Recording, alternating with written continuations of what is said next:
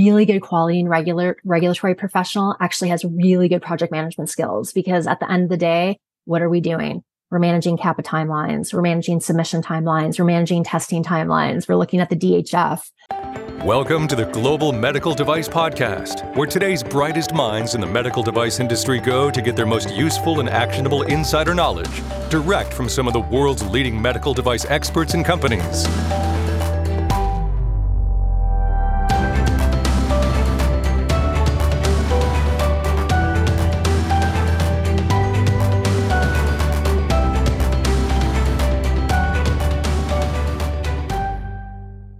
In the medtech world, success hinges on seamlessly integrating product development, quality management, and clinical investigation. Because let's face it, one of the most important parts of being a medical device company is maintaining traceability. Greenlight.Guru is at this vital crossroads. It's a single solution empowering your entire journey. Expertly designed for medtech professionals, Greenlight Guru merges these critical areas into one intuitive platform.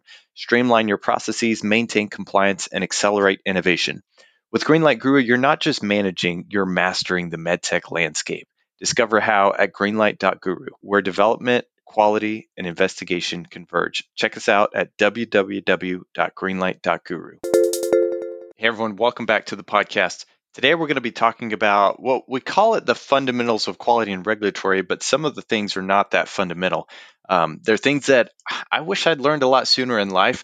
But the guest we bring on today to talk about this subject is Jennifer Mascioli-Tudor. She's the CEO and founder of JMT Compliance Consulting. She's an experienced leader with more than 20 years of industry experience in quality and regulatory. She's led global teams within the pharmaceutical and medical device industries and has an extensive background in leadership, global quality assurance, regulatory affairs, and operational excellence.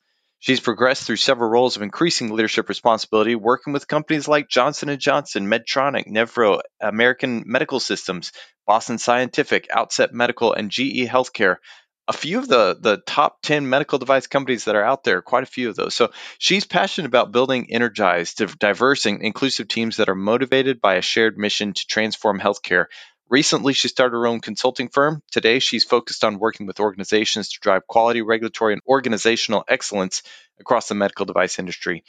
She holds a Bachelor of Science in Physiology, Chemistry, and French from Eastern Michigan University and an MBA from the University of Phoenix. I hope you enjoy this conversation on the fundamentals of quality and regulatory. So glad to have you on the episode today with us. How are you doing today? Good, thanks. And thank you so much for the opportunity. I've been really looking forward to speaking with you today. So excited. Why don't we start a little bit with maybe your origin story and how you got to where you are today? Because I was looking at, you seem to have really hit a lot of the big medical device companies in your background. I'm just curious how you got to where you are today. Sure. So maybe I'll go back a few years. I'm from Canada originally, and then went to pursue a Bachelor of Science when I was in Michigan. So I went to Eastern Michigan University and was always really interested in science. So I had always wanted to pursue whether it was going to medical school, and then quickly decided maybe not med school. I was really interested in going to pharmacy school. And after I graduated with my bachelor's degree, I was able to actually work for an organization in Ann Arbor, Michigan in the clinical pharmacy department. And so it just sort of all came together within that discipline. I was introduced to quality. There's a lot of different quality control and quality assurance checks within that role. And to me, once I learned that this function or sort of this discipline existed, I sort of just moved forward and never looked back. So that was my introduction to quality. And then I just became almost a lifelong learner. Every time I learned more about quality assurance and sort of the wing to wing areas within quality assurance as it touches the product, I just continue to really seek to understand, really just continue to sort of turn my craft, if you will. And so was fortunate to move to the Bay Area and worked for an organization called Genzyme. And just from there, used that as a springboard and really wanted to have a hybrid of really being technical, but then really wanted to pursue the leadership capacity as well. So I've always really wanted to, again, understand quality and regulatory and everything with pharma and medical device, but also really ensure that there was strong talent that I was developing along the way. So when I think about your early days in quality, sometimes I'd like to go back and talk to myself because I think I remember what maybe surprised me or what I was learning at the time. But at the same time, as you learn things, you sort of metabolize and it becomes who you are and you forget, oh, this was once new to me. But I don't know if you could go back. Is there anything that really surprised you when you were first exposed to that quality role? Yeah, funny story. So I'm a very meticulous, detail oriented. I like to make sure that I know exactly what I'm doing. And my first job, I was in clinical pharmacy operations. So what we were doing is we were actually bottling the drug that would go to a clinical trial. And there was a lot of different clinical trials at the time that the organization was running. And I'll never forget, I had a little black book and I would write all of the requirements in my little black book because I was like, I'm going to just be that good where I'm just going to make sure I know exactly what I need to do. And it's funny, the quality director at the time saw me writing this book and she was like, what are you doing? I'm like, well, I just want to make sure that I have everything documented. And she said, hold on, I know you're new to this, but that's why we have standard operating procedures. And as much as I love your diligence and your discipline, you got to get rid of it. And I remember thinking to myself, what do you mean I have to get rid of it? This is like my cheat sheet. So that's exactly why you have to get rid of it, because if something were to change or, just anything with the parameters, because there were certain parameters we had to set up at the start of every operation. She said, that's why we have standard operating procedures. And that was very early. It was probably the first month. And that was very career defining for me because I'll never forget that feeling of you thought you were doing something in the spirit of good, right? Because you just want to be that good and you want to make sure you're doing everything right. But when you're in a medical device or regulated industry, there's certain things that you just really have to be careful. So that was definitely a learning experience for me. And I definitely continue to carry that forward even to this day. That's a really good story. And that might be the answer to the next question that I wanted to ask, actually, because if I look at the title of today's episode or what we wanted to talk about, quality and regulatory fundamentals, one of the questions I wanted to ask you that was kind of top of mind is, what's there something that you wish that wasn't grammatically, is there something you wish everybody understood about quality? And is there any that or additional thoughts? I think one of the things for me that I always try to champion, there's two schools of thought, and depends on your experience, whether you've been in the quality space or you've interacted with quality. You can either have this perception that quality is bureaucratic, it's really democratized, like there's just a lot of roadblocks when you think about quality, or you can see quality as actually an enabler, right? Whether it can be a market differentiator, you can define processes that help you have speed to market.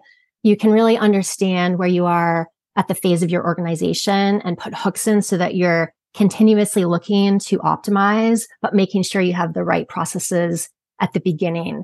So I think for me, it's all around continued education in terms of partnership. We all own quality. If we do things right the first time, and I know this is somewhat cliche, but it really is true, especially as you see things come out sort of on the other side post-market with whether it's warning letters or 483s, you can either pay now or pay later. And so your ability as a quality professional to influence business leaders becomes, to me, part of your core job responsibilities, because you have to be able to share the why, the what, the how, and also interpret it in a way that's understandable to someone who's perhaps not as intimately familiar. So I know that was a long-winded answer, but to me, it's all around education, partnership, making sure that there's an aligned, cohesive story so that as you go through, it's not this constant battle or, you don't have these rubs all the time between quality and the rest of the organization. There's a couple of things I'm going to want to come back to, as you said there. But before we do, I want to go even further back to something you said about putting those hooks in to continue to optimize your processes. Can you tell us a little bit more about that, or maybe go a little deeper? I strongly believe that a quality management system is adaptable to any organization. But I also believe that the FDA, or whether you're OUS, has put together the guardrails in terms of what we need to do. And so, again, a good quality professional will know exactly what hooks need to be put in place and then explain to the organization, perhaps, what can we table for now? And what do we absolutely need to get good at right now so that when we scale, the business already knows how to do it. So, we were talking about design controls earlier. Design controls is a very complicated sub-element of the quality system regulation. I think there's a lot of different ways that you can do design controls, but fundamentally, there's certain things that you need to do well in order to at least build your design history file, if you're filing a submission, we know the FDA is going to be looking for certain elements from a testing perspective. So again, building that road early and setting those expectations with the R&D engineers, the software engineers, whoever is going to be producing that documentation, to me, is the recipe for failure. Because we also know what happens if we don't, have discipline early. You either have to redo testing or something happens on your submission, like just a whole bunch of things that you can certainly avoid, in my opinion, if you plan for it early enough. Yeah. Yeah, that makes sense. You mentioned you kind of, I don't know, hinted at a little bit, but earlier you mentioned about influencing those business leaders with quality. And I know that's something that quality professionals struggle with, or at least in my experience, I saw that a little bit. There's a meme that my colleague Wade Schrader put out there where, let's see if I can remember it properly. The sales guy said, "Oh, we only have 2 million budget for our tools." The marketing people said, "Oh, we only have 1 million budget for our tools." And quality said, "You guys get to spend money."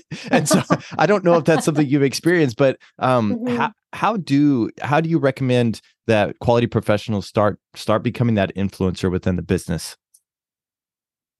There's two elements, in my opinion. If you're somewhat of a mature organization and you have been collecting KPIs, metrics, whatever that looks like from a quality perspective, you can put dollar values on cost of poor product quality.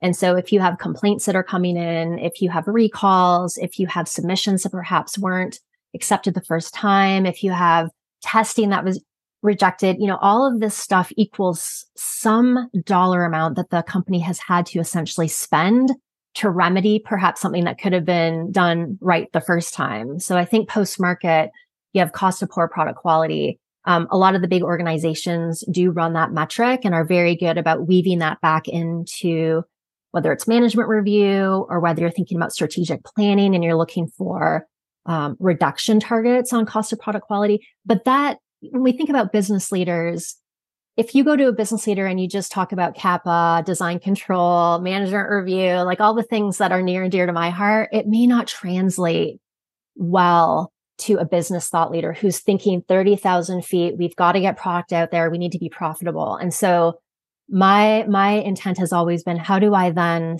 it's almost like situational leadership. How do you take our expertise as quality leaders and translate that to something that is relatable to a business thought leader, right? And so I know it's challenging, but I think there are, again, a couple hooks that you can put into play, again, through management review, because in theory, everyone on the leadership team needs to be at management review to start those conversations. On the pre-market side, similar approach. It's almost like, here's what could happen, right? If we don't do X, Y, Z, and here's what we want to prevent happening to us. So almost the preventive quality component and argument as you go into some of your design or new product development elements. Do you have any specific stories where this is something that you experienced or maybe put into play? If you, make the business agnostic or whatever, but if you have any stories come to mind regarding this?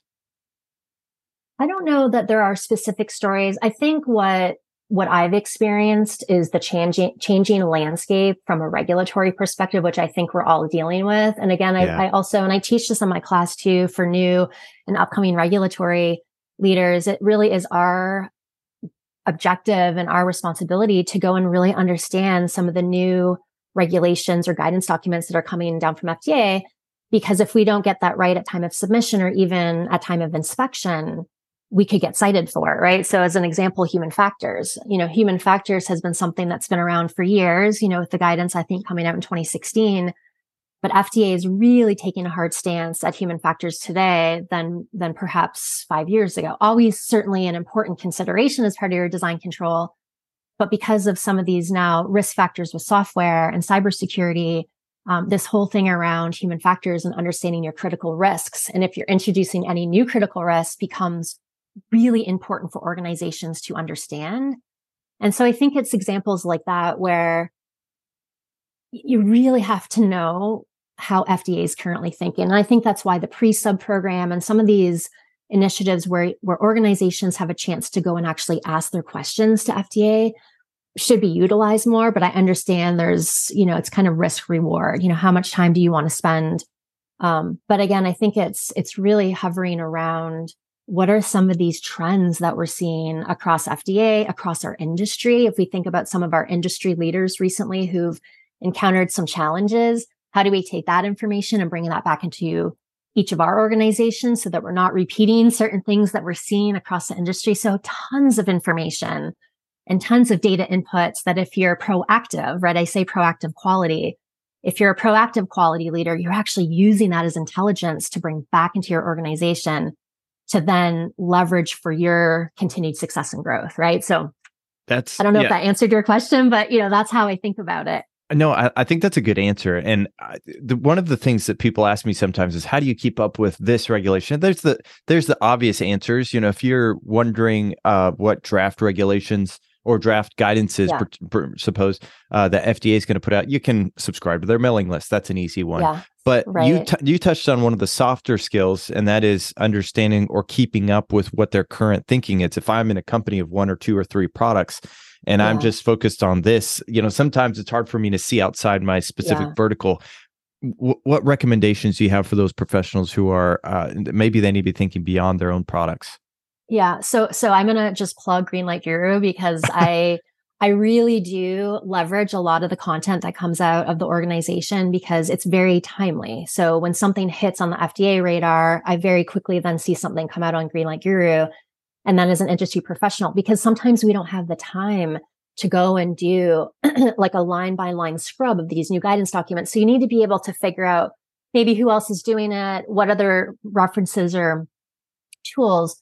So you just can't be passive, maybe is my call to action for regulatory and quality professionals. You have to go seek the information. And if you're not able to really, again, interpret it, because, take, 60601 electrical, mechanical, like the EMC. I'm not an electrical expert, but it's very important that we understand the requirements if you're putting together a piece of capital equipment. Similarly with biocompatibility, you really need to understand biocompatibility or sterilization requirements. And so really understanding your network and figuring out who you can go to leverage information. But there is a bit of proactive, endeavors there. You can't just be passively waiting. You need to be naturally curious and go seek the information. If you can't get everything, you need to figure out who to tap into to go deeper if you need to. That's really that's really cool, and I appreciate you plugging Greenlight Guru. It's in some ways it's very encouraging. It's also it's a something that we need to take seriously. It actually reminded me we need to go evaluate 10993 because I know they just updated, so we're gonna have to do that. But anyway, so that's really good. I appreciate that recommendation. So when we talk about going and the one thing that the word that comes to mind is you need to have some sort of community. Whether that's these publications and other professionals in your network. That's really cool. And I'll just plug one other thing because this is completely brand new. It might not be as brand new when this episode comes out, but we just started a Greenlight Guru community on LinkedIn. So there's that group. Feel free to, I'll put something up on that, maybe put in the show notes. But what other advice do you give those budding regulatory and quality professionals that are in your class? And maybe we should talk a little bit about your class and what it is that you teach. Yeah. So I teach at UC San Diego Extension, and currently I'm teaching regulatory and quality fundamentals, but I will start to teach design controls actually in 2024. So a plug for UC San Diego Extension, really, really good program, a lot of good subject matter experts that come in. The instructors are mostly from industry. So you have people who've really sort of lived and breathed everything real life. And I just really, what sort of drove me to teaching is I'm very passionate about learning and education. And I don't know that there's enough information out there in terms of the quality and regulatory professionals. I think many of us fell into these roles serendipitously. As I mentioned, this was not something that was offered in course curriculum when I went to school. And so for these up and coming biomedical engineers, scientists, statisticians, anyone who has a technical lens, these disciplines are phenomenal. They're really good growth engines. It gives you exposure to pretty much the entire life cycle of the product, which I think is really amazing. And that's what we really focus on in the quality and regulatory fundamentals class. It's really, who is FDA? What's the history of FDA? Why is FDA even here? Some of the big catastrophic events that happened between 1906 to present and why that really led to some of the regulations we see today. And then we talk about things like when you're in design assurance, what are some of the things that you need to think about in terms of coaching your engineers? When do you think about a pre-submission? How do you guarantee some predictability around 510K or PME submissions? We talk about audit readiness, making sure that you're always thinking about being audit ready versus being reactive. So I really try to infuse this whole notion of proactive quality and strong communication around the business, whether you're a company of 10 or 50,000. That, to me, that whole fundamental core value does not change, even if the size of the company changes. So it's been really fun. There's a lot of different people that come into the class. I have new college grads. I have folks from FDA that have been with FDA for many, many years. They're just looking for a refresh. I have people who've changed industries. Like, it's so diverse and the discussion is so rich. So for me, even as an instructor, I learn every class I walk away and I'm like, gosh, that was so enlightening. I learned so much from the students. That is really cool. Because I mean, you're right. When you're basically experiencing multiple companies, it's one of the ways you can live multiple lives, I guess, is talking to those other additional medtech professionals. Mm-hmm. You talked about being proactive in quality. What does that look like in regards to, I'm thinking of maybe training or growing talent, being proactive, just building your organization from the ground up and I don't know, highlighting the talent that you have within your organization. How do you look at training? Training to me means a lot of different things. It can be self-study, where you're just naturally curious and you're going to go and essentially figure it out. There's community. You mentioned the community piece. I believe strongly in that core community, especially when it comes to medical device, because there's just so much that we can learn from each other. And then there's the traditional training where you go and attend a course and essentially you bring that training back to the organization. So there's just a myriad of opportunities to, again, learn cutting edge.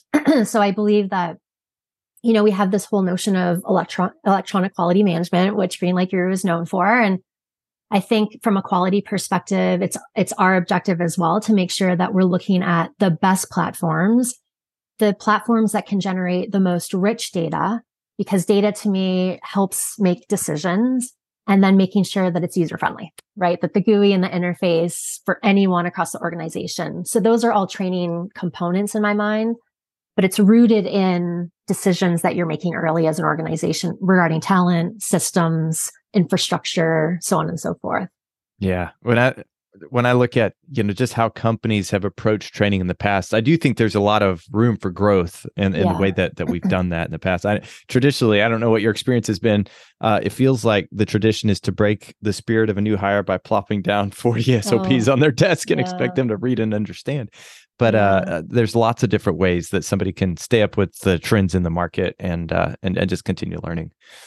Yeah, I agree. The onboarding process, I mean, that to me, I'm not HR in the sense that those are things that I'm not building, but at the same time, right, I'm big on culture and understanding how culture starts and how to thrive and continue pushing for strong cultures. And I agree. I mean, when you're starting, especially as a new grad and you're coming in and reading 40 procedures, you're just trying to make heads or tails of it. So I think there's a lot of opportunity to think about end-to-end training, whether it's new, onboarding, a seasoned subject matter expert who really needs to understand what the new requirements are from FDA. I think organizations really need to be thinking about that proactively and weaving it into their performance development plan and talk about it, right? Not just expect the person to do it, that it becomes a very candid conversation as an organization to continue to push and sort of develop and nurture talent. So let's talk about that. You mentioned building culture. So having been at multiple different companies and being the VP of quality, you've probably been, I'm sure that's been a focus. How do you approach that, building culture? There's a couple things. I'm really big on growth mindset, and that has really followed me. And I didn't really know the term, 20 years ago. I just thought it was natural curiosity. I raised my hand for everything because I thought everything was really interesting. And that just sort of led me to continuing to expand in my career and meet new people. But, now we have this whole notion around growth mindset and understanding that failure is okay, right? Understanding that failure is a springboard to learning and to making sure that we recognize and have conversations about that. So I always really want to encourage my teams to come in and be open and look, we're going to talk about any idea and we might not pursue it, but you need to feel the freedom to come in and express, right? Diversity of thought. Then there's this whole thing around, continuous improvement, making sure that we as a learning organization always challenge each other on the status quo. I'm sure you've heard this before, but this whole term, we've always done this that way or this way, to me is a recipe for disaster for organizations. The best organizations are the ones that are continuing to blaze the trail on innovation when it comes to quality.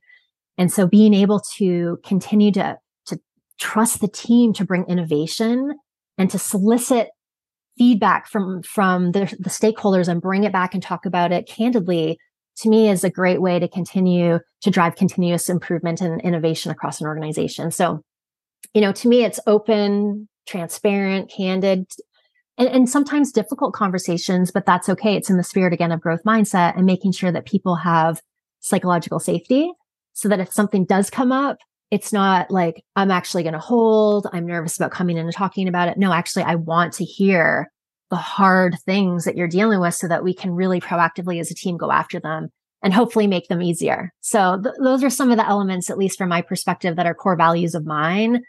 And I just want to continue to really sort of make sure that comes through loud and clear with the teams and with clients, right? Not just with teams, but just in general, anyone I interact with. I want to make sure those core values are really coming through loud and clear.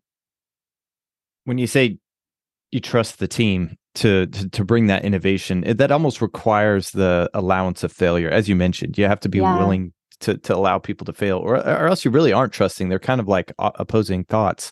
I remember one CEO who told my group, he said, guys, we have a lot of stuff going on. It's going to be really crazy. If you're so busy that you're excited, that's where we want you to be. But if you're so busy that you don't do anything, I thought that was pretty perceptive of him. You could be so busy that you don't do anything. You just basically shut down. We don't want that. So I'm curious if you could speak to the leaders in the audience. I mean, we talked a little bit to those maybe who are newer.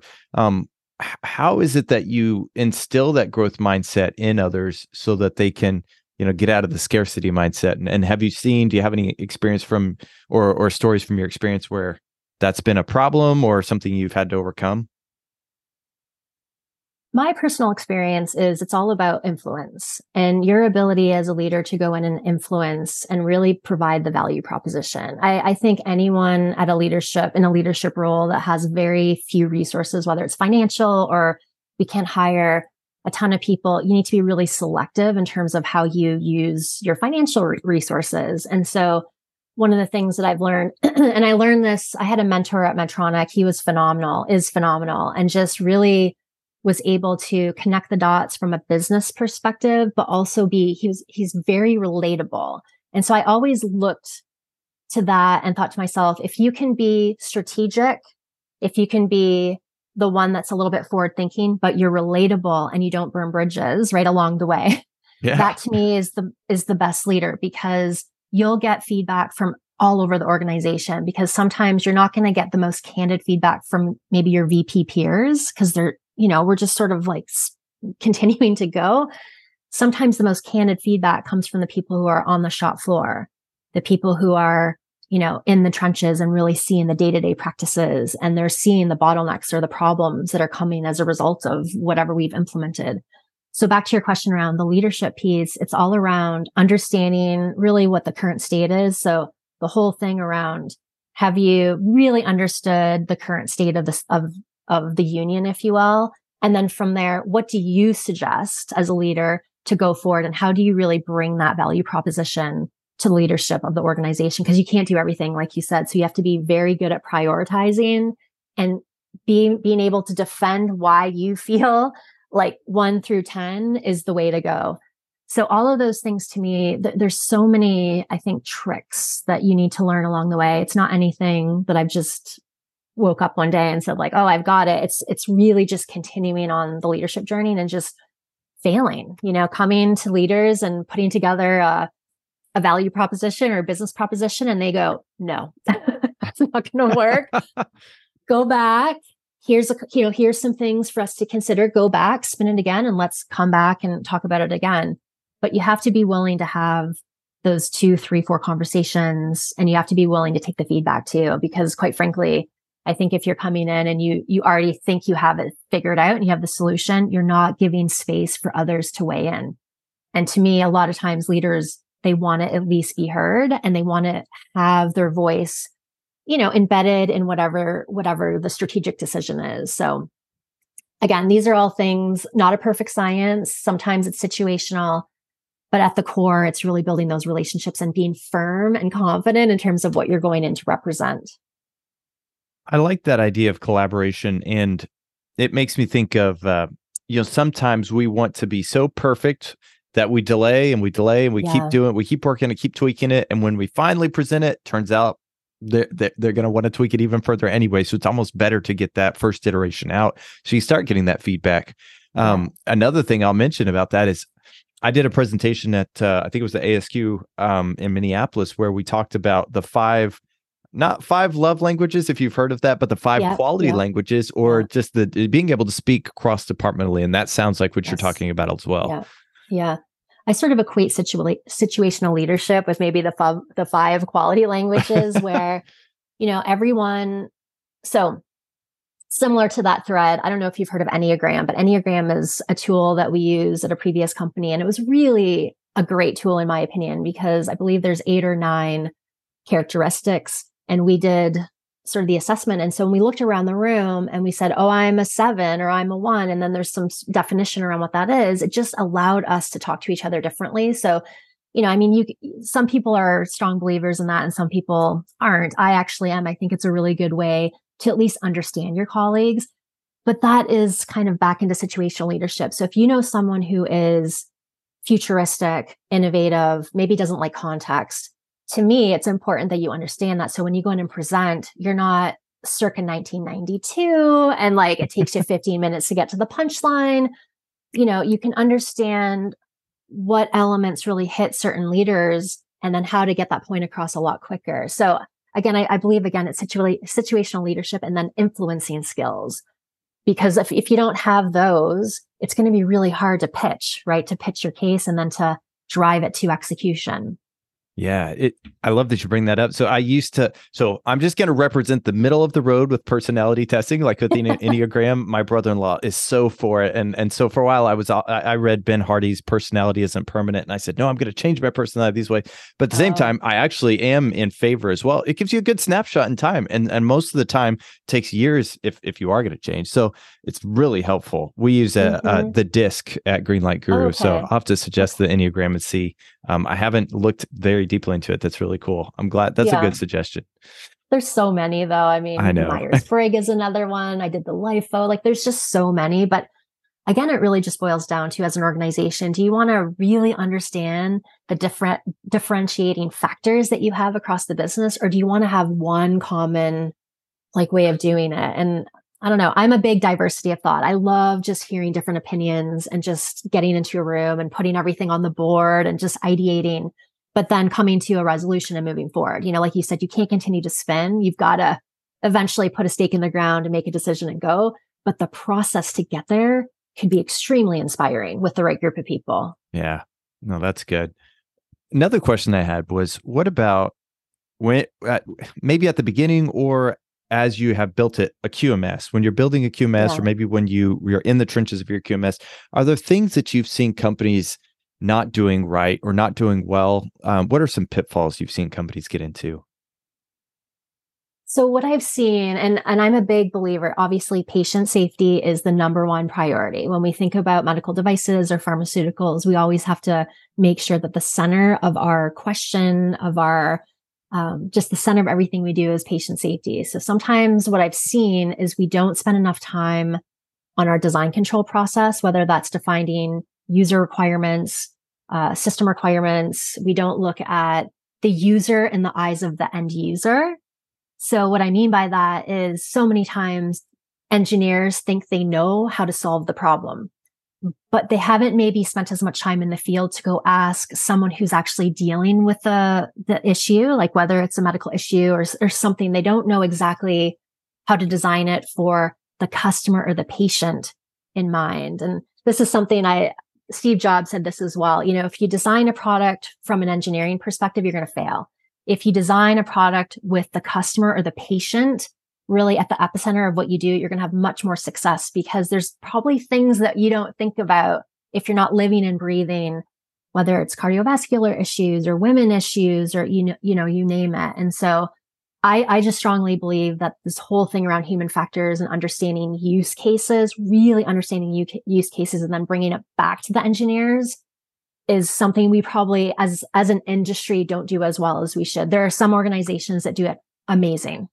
And then other organizations probably still have some opportunity. So I don't know if that answers the question, but I've seen many, many times where we try to design something perhaps that is our interpretation of what good looks like. And maybe we need to spend a little bit more time just soliciting feedback from the end user. Oh yeah. As an engineer myself, sometimes I could just tell you, we fall in love with the technology that we've developed, right. And we want to tweak it, but we want to tweak it the way we want to tweak it. We have an idea of what optimization is, not necessarily. Mm-hmm. Yeah, no, that's a good point.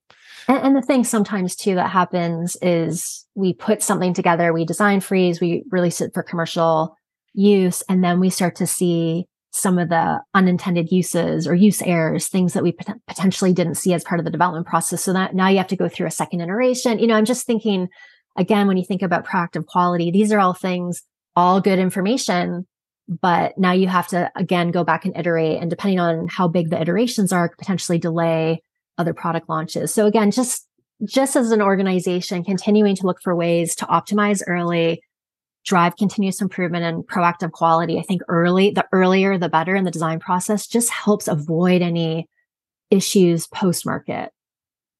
So one of the things that I know you are a proponent for is the need for organizational quality management, regulatory agility in the medical device space. So you mentioned a phrase there, design freeze, and that is it's a trigger word for some people. And so I just kind of want to hone in on it a little bit. What is your take on design freeze and how to handle that, especially when you get into situations like you mentioned where we need to get feedback, we need to change things. What are your thoughts on that?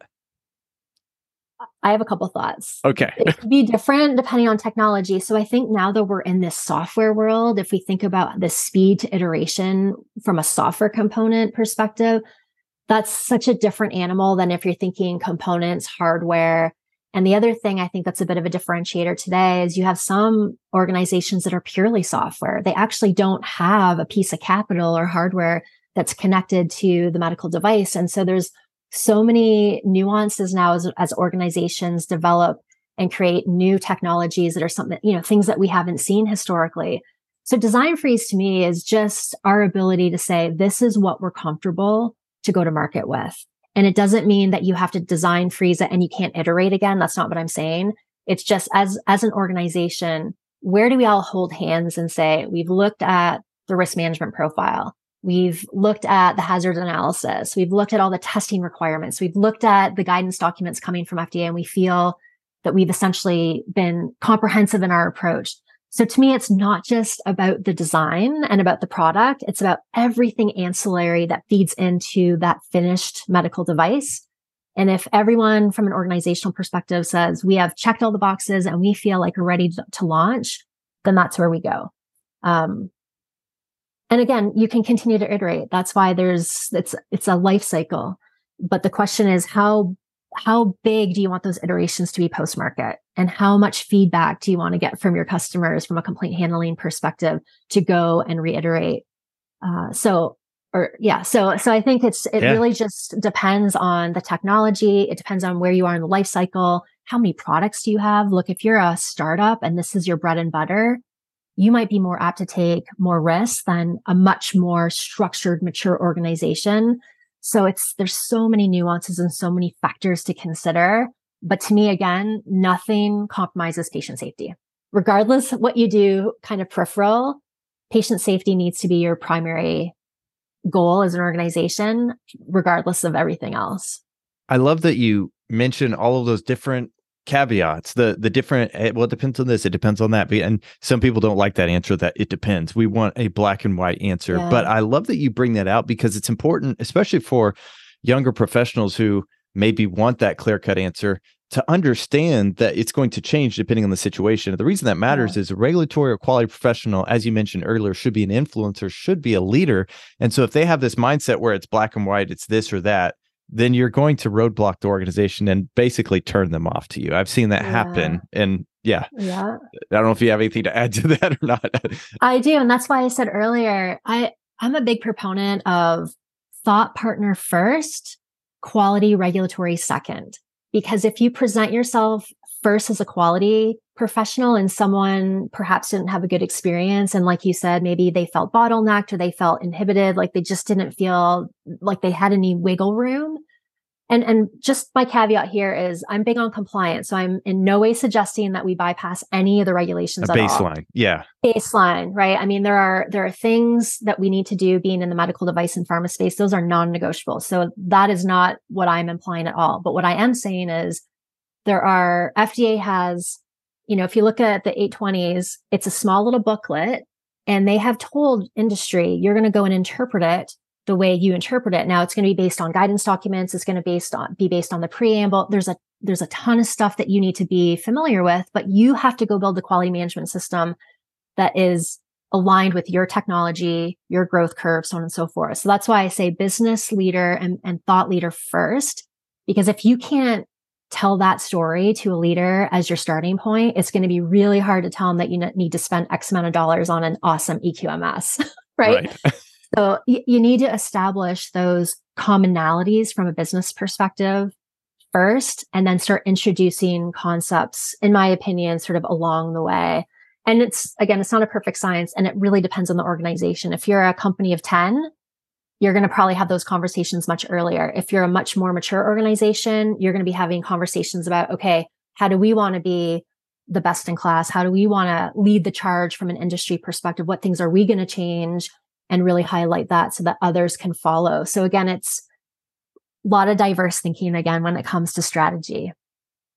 I remember one of the moments that I was sort of exposed to this type of thinking when I was working on a UDI project. And I thought, okay, I had all these things passed down to me in the company. And I thought, I'm going to go straight to the regulation and see what it says, because some of this doesn't make sense. And I would bring this back to my team and say, we only need to be this big, whatever, if it's direct part marking or whatever, the size needs to be this big. They said, and they would say, well, if it's bigger, then we could do this, that, and the other. I'm like, yes, we have a timeline. We have reasons that we just need to do what we have to do, and we're going to move forward with this. Some people are going to object to that. And always, again, if you have the patient safety in mind and some of these other things are requirements that you can meet that maybe don't affect that, you can approach them slightly differently. So whether you want to go above and beyond or just meet the requirements, it's case by case. And so I think that's an important thing to remember. I'm glad you bring that out. Yeah. I had a question I wanted to ask. What was it? So when we're talking about just quality management system, the agility, are there any other softer skills? You talked about partnering, and I think that's a really important phrase, because one person early in my career said, quality can be police or they can be a partner, and you want to be a partner. I mean, you may have to be both, but you primarily want to be a partner. Are there things that you see quality and regulatory professionals maybe could stand to develop a little bit better than maybe they, not necessarily the regulatory skills, soft skills, anywhere in between? Any thoughts come to mind?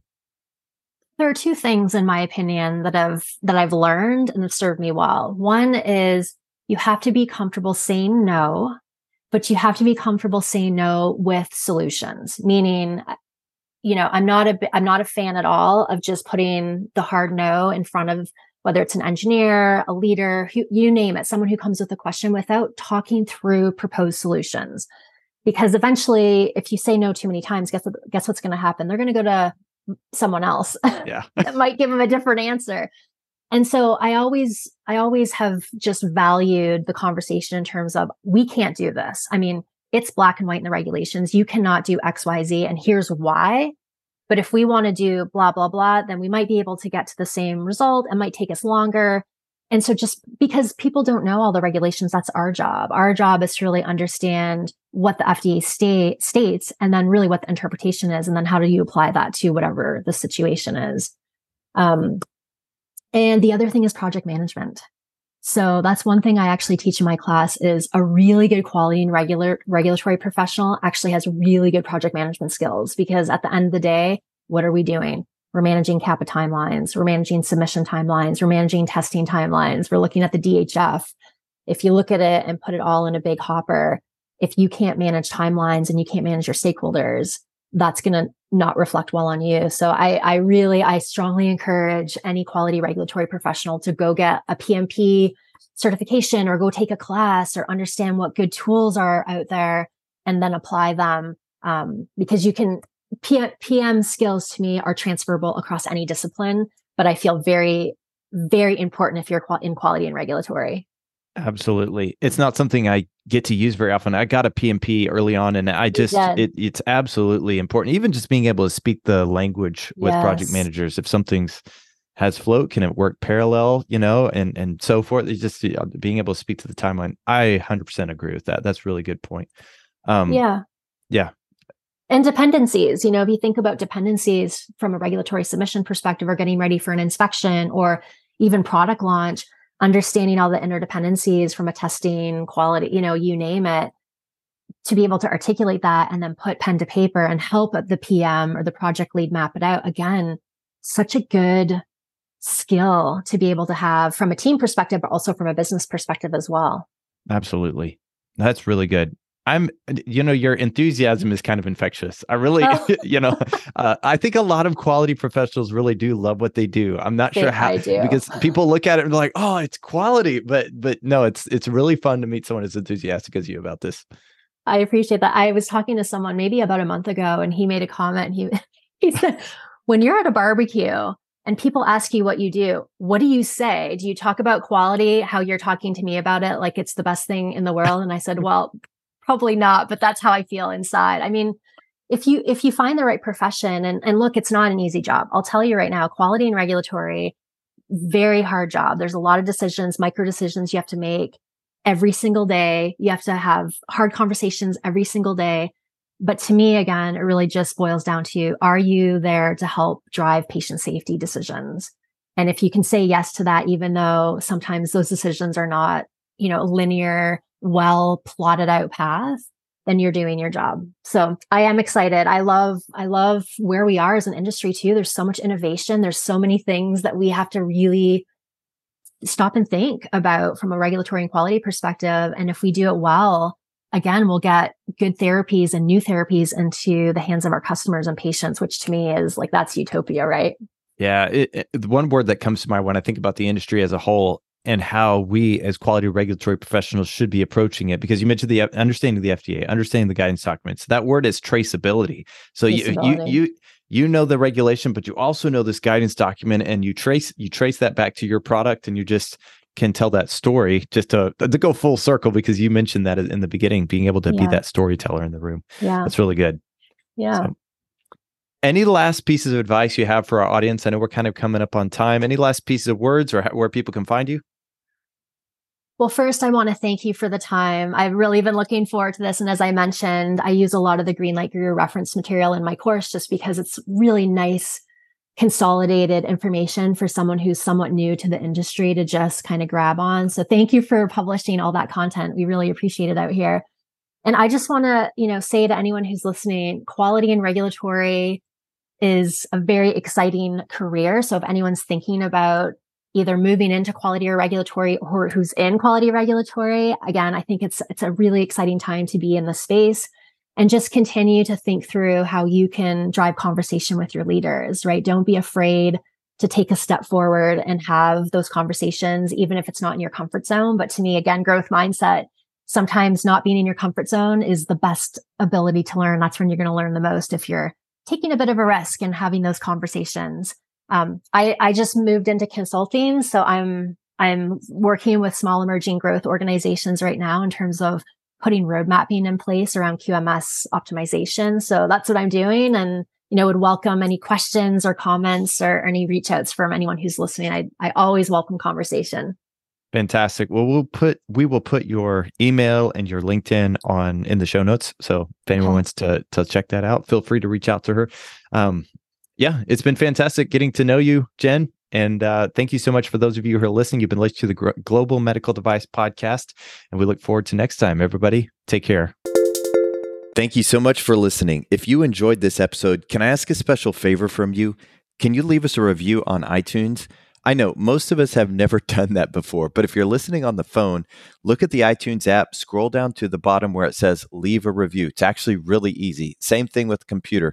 Just look for that leave a review button. This helps others find us, and it lets us know how we're doing. Also, I'd personally love to hear from you on LinkedIn. Reach out to me. I read and respond to every message because hearing your feedback is the only way I'm going to get better. Thanks again for listening, and we'll see you next time.